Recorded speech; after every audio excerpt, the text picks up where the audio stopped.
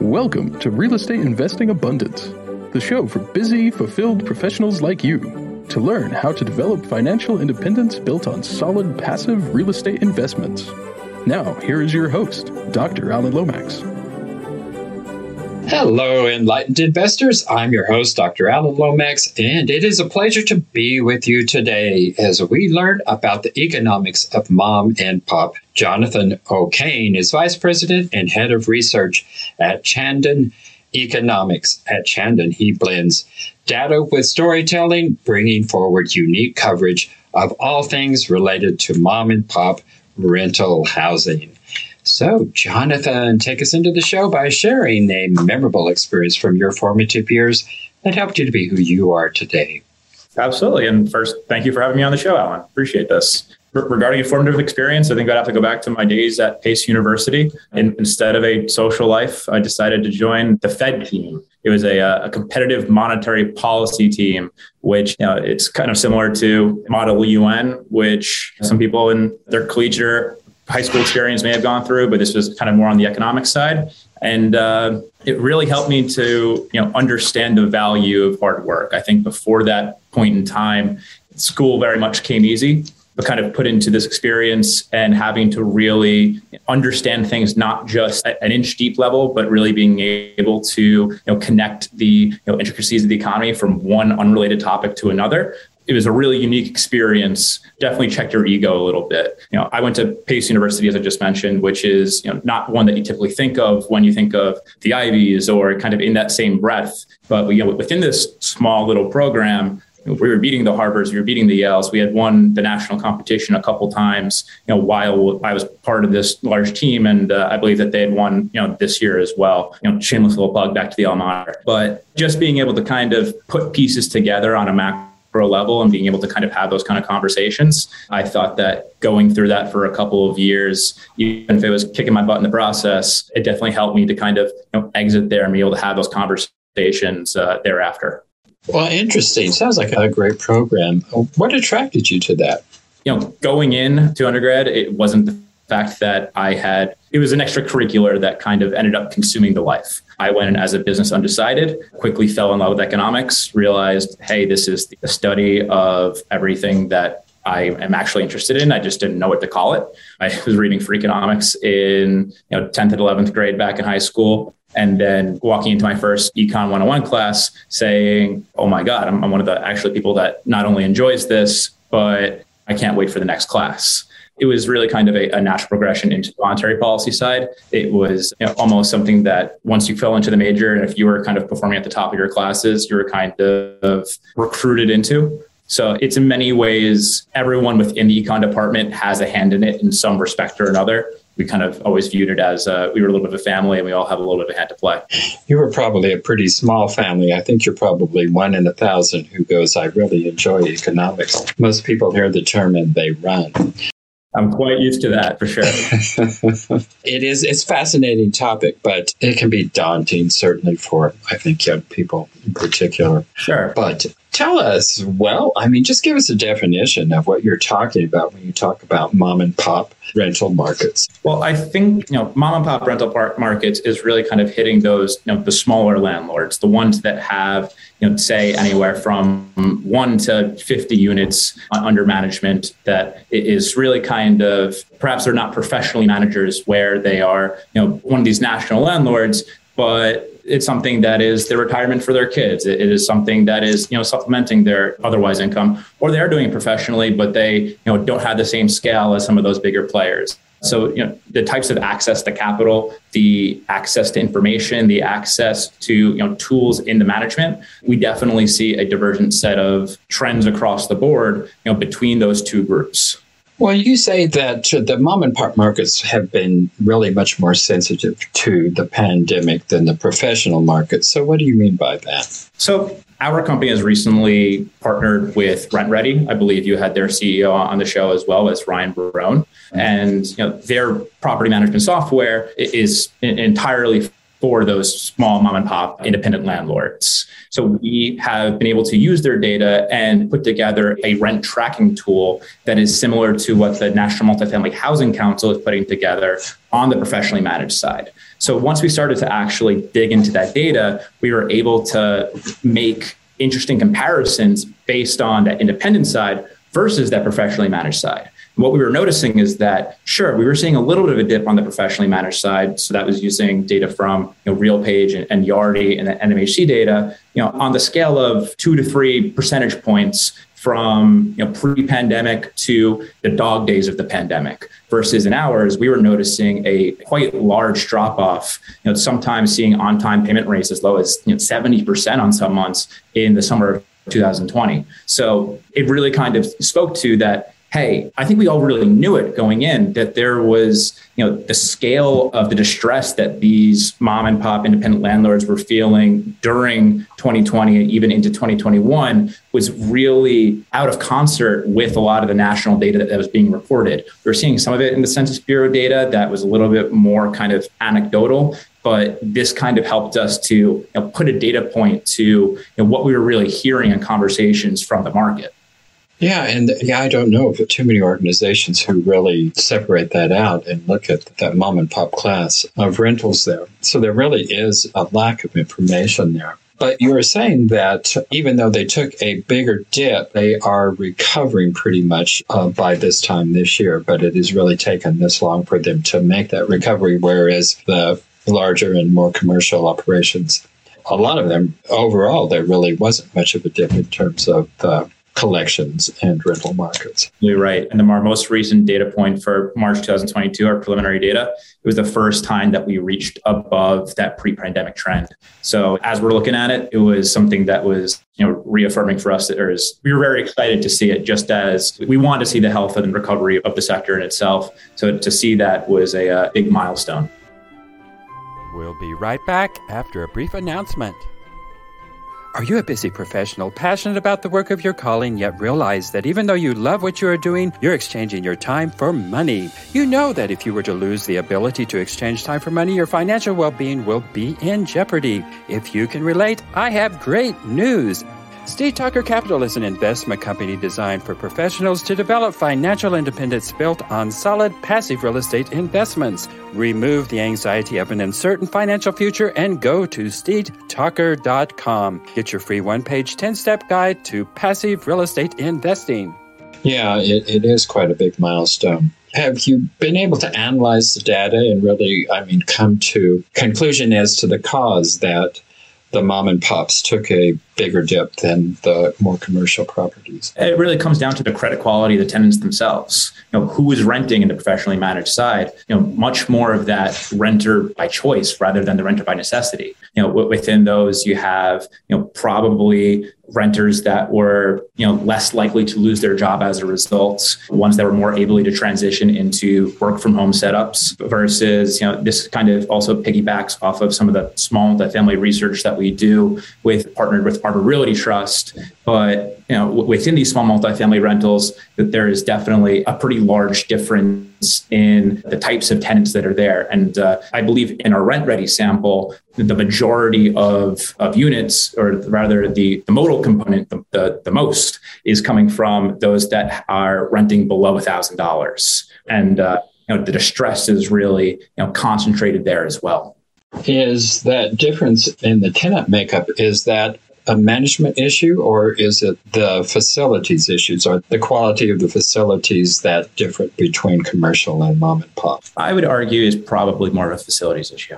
Okay. So it isn't just the size that we're looking at in terms of mom and pop. They're older facilities, I'm guessing, and you tend to see that. It tends to be something that's a little bit further away from a core central business district, something at a lower price point. And there's definitely a degree of collinearity there where a unit costs less and therefore is going to attract a lower income renter as a result. I think that what tools like RentRedi have allowed for is the same way that you see a collinearity on the tenant side. Perhaps there was a collinearity on the operations side where, because of higher price points for professional kind of softwares, including Yardi Matrix and the likes of it, it may have not made sense for that smaller landlord to kind of graduate from using spreadsheets. So using that software, it's really allowed them to kind of become more professional in their operations. And we've seen this both within our lending data, but also kind of confirmed with data reported by the National Apartment Association, which is over the last 7-8 years, as we've really kind of seen this increase in tech adoption from smaller landlords, that their operating expense ratios have come down precipitously. So it's allowing these mom and pops to really have a more profitable operation just as a factor of running more efficiently. Have you been able to do comparisons between those who are using the RentRedi and comparable landlords that are not? Unfortunately, no, we haven't. It's kind of difficult in the sense of we have a one-stop shop. If we have access to the data, then they're part of the sample. Yeah, I would think data collection would be a problem as well, and getting equal data from those who don't have that access to that quality of management. We'll throw it on our research list, on our little wish list. Yeah, it would be difficult to do that. So renters, they talk about a lot. I'm wondering if it's as big a deal as it has been, but there's a lot of talk about demographics have shifted because so many people can live where they want to live now because they're not returning to the offices, they're working remotely. Sure. Are you seeing that? And is that making a difference in the mom and pop rental markets? To a degree, as a result of the pandemic and, its impact on work from home acceleration, really you're kind of seeing two broad trends. The first being what was referred to as the donut effect. I can't remember the economist that coined it, but it's effectively in central business districts. Now instead of having to come in 5 days a week, maybe you have to come in 2-3 days a week, and how many hours a week that you have to commit to commuting, maybe then you're willing to live a little bit further away from the office, get a little bit more space at the same price point because, hey, I'm willing to accept a 45-minute hour commute 3 days a week, and that's equivalent to me 30 minutes, 5 days a week. So in that sense, we've seen an acceleration towards suburbanization, and at the same time as the need to go into a physical office place is diminished completely, especially on the more white collar side of the corporate spectrum. That has more profound implications for divorcing residential space from office space. If I'm able to take my New York income with me to go live down in South Carolina, that is very impactful both to markets here and markets there. And, not so much an issue necessarily from the mom and pop, or rather not unique to mom and pop landlords, but I'd say this more of a regional gentrification story where a lot of the national conversation has been on, that renter deciding to move from the high cost California, New York City, Boston to the Sun Belt, and achieving a higher degree of affordability. And this has kind of, in a lot of ways, been framed as a positive affordability story. But, we're skeptical to say that. We understand that, they're coming in and achieving a higher degree of affordability, but cognizant of the fact that, they may have not been the one that at their New York, Boston incomes at earning $70,000 might be a little bit stretched in somewhere like New York, but they weren't necessarily in themselves in a crisis, versus now they're moving into somewhere like a secondary market in the Sun Belt where local rents had been calibrated to local incomes. And now if I am a landlord in these markets, I could be saying, hey, I have 10% of the market is new demand this year, and they all have higher incomes than my existing renter population. I'm going to set my rents based on those incoming incomes rather than the previous incomes that have supported these rentals. So we've noticed this in a lot of the rent growth figures where we're seeing the highest level of rent growth within those Sunbelt markets where we have positive migration flows. And then within our rent tracking data, the data is mixed. So we don't want to be raising too many red flags because frankly, the data is not strong enough to support it. But we definitely do see to some degree that those Sunbelt metros that are seeing heavy migration inflows, a certain deterioration in their ability to accept rents on time relative to non-Sunbelt metros. The reason that we kind of hypothesize there is that same argument. If I'm a landlord in one of these markets, I'm saying I can boost my rents by 17% and I can get a renter in So I'm incented to do so. And then if my renter is unable to keep up, then I'm likely to see some deterioration there from my existing renter. So it's something that we very much have our eye on. Yeah. Well, there is a trend from what I understand that institutions are going into the single family market, single family rental market. And most of that, from what I understand, is generally new construction for the purpose of renting. So 2 questions here. What is the impact on mom and pop with institutions entering that market? And the other question is the same thing happening in a small multifamily from 10 to 50 multifamily? So let's answer the first question first. The impact of these larger players moving in, I definitely think there's a degree of debate. Hey, like on the one side, is it the case that these larger institutions are eating more of the pie? But then we're definitely of the mind that they're also creating a bigger pie. It was the case that the Census Bureau puts together the Rental Housing Finance Survey every 3 years. And if you look at what these large institutions, what their share of ownership for multifamily had been around 8% of total units. So even though we think of this as a much more institutionalized asset class, still like they're a minority, even if they're getting a majority of column inches and press. We noticed the same thing happening within SFR. In 2018, they were about 2.5% of ownership. We're waiting. It's going to be, I believe, the spring or the fall of next year that we actually get the 2021 results. But we would expect that to start to rise closer to the multifamily share, but it's still going to be a number of years of catching up. When it comes to the impact on those smaller landlords, you can make a case that you have more games in town, that's more competition. But at the same time, over the last number of years, that increased institutionalization has actually been a new strategy for these smaller landlords to play, where it had been just you rent, you collect the income, and that's the end of it, versus now you can almost view yourself as a feeder for larger institutions, trading up to the next larger portfolio. So, if you're a small landlord that knows your market well, that delivers quality product and able to operate your units efficiently, there's still a value to being in that market. And I would just argue that you probably have more options available to you now than less. That's encouraging. Well, what about institutions moving into a small multifamily where you scarcely find institutions involved in that market? Right. I think it's a lot of the same argument. I think that,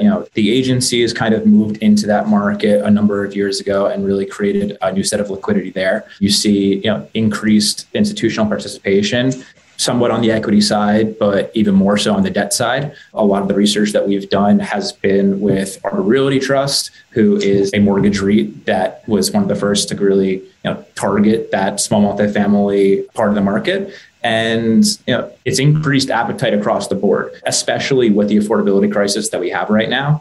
Based on our tracking and based on, frankly, most tracking, anywhere from 75 to 80% of the affordable housing supply is naturally occurring. So we call it naturally occurring affordable housing, NOAH.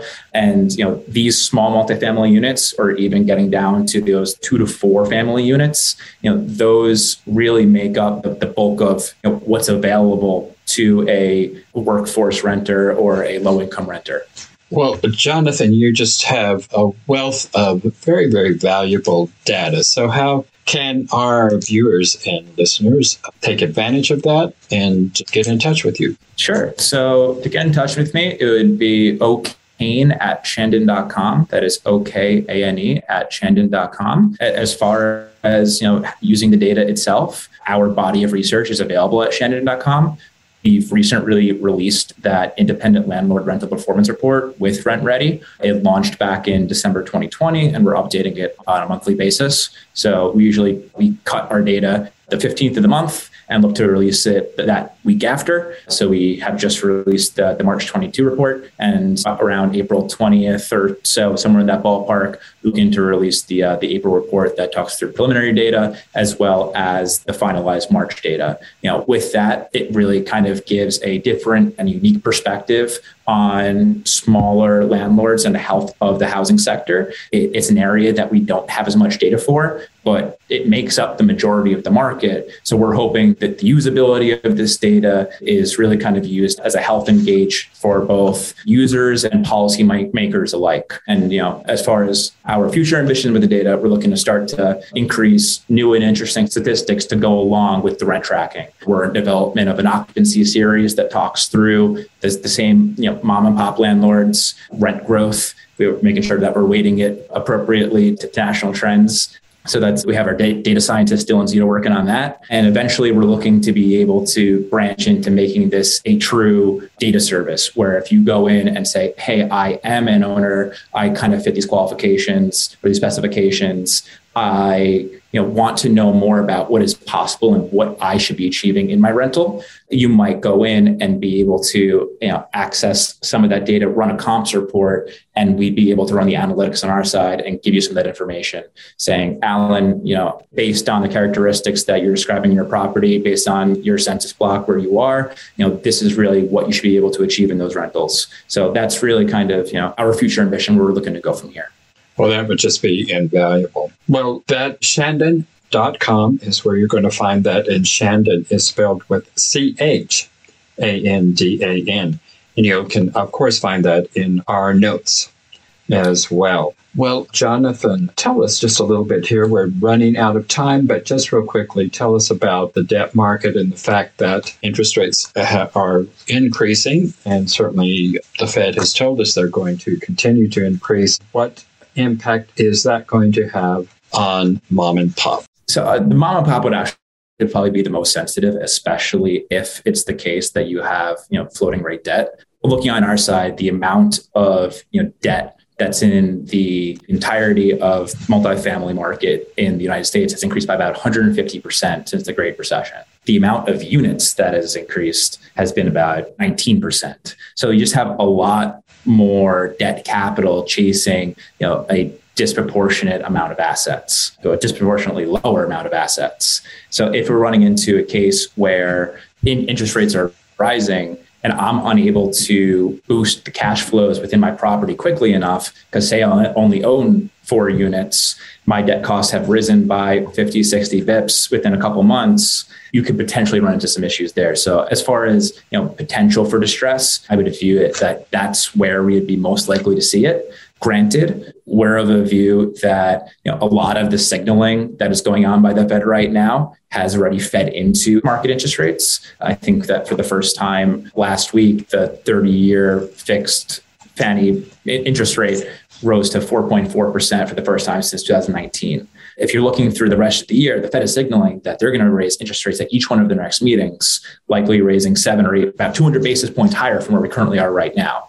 However, if you look at things like the Wall Street Journal Economic Forecasting Survey, they're saying that the 10-year is going to end the year around 2.2%. That's as of January, so it's a little bit dated. But even if you look at things like Goldman Sachs last week said, hey, we're going to be a little bit more hawkish. We think that it's going to be raising to 2.7%. It's higher than that 2.2, but that's right around in line of where the federal funds rate is going to be ending. So what that really speaks to is that, at least in our minds, a lot of the impact on those long-term interest rates that are in the market have already started to feed through, because the Fed is unable to directly impact that side, and market pricing there is dictated by expectations. And so you think the 30 rates may be stabilizing around the 4.5%? Is that what you're speculating? Potentially. I think that more so that we're going to see the movements based on the Fed signaling future interest rates rather than the interest rate moves themselves.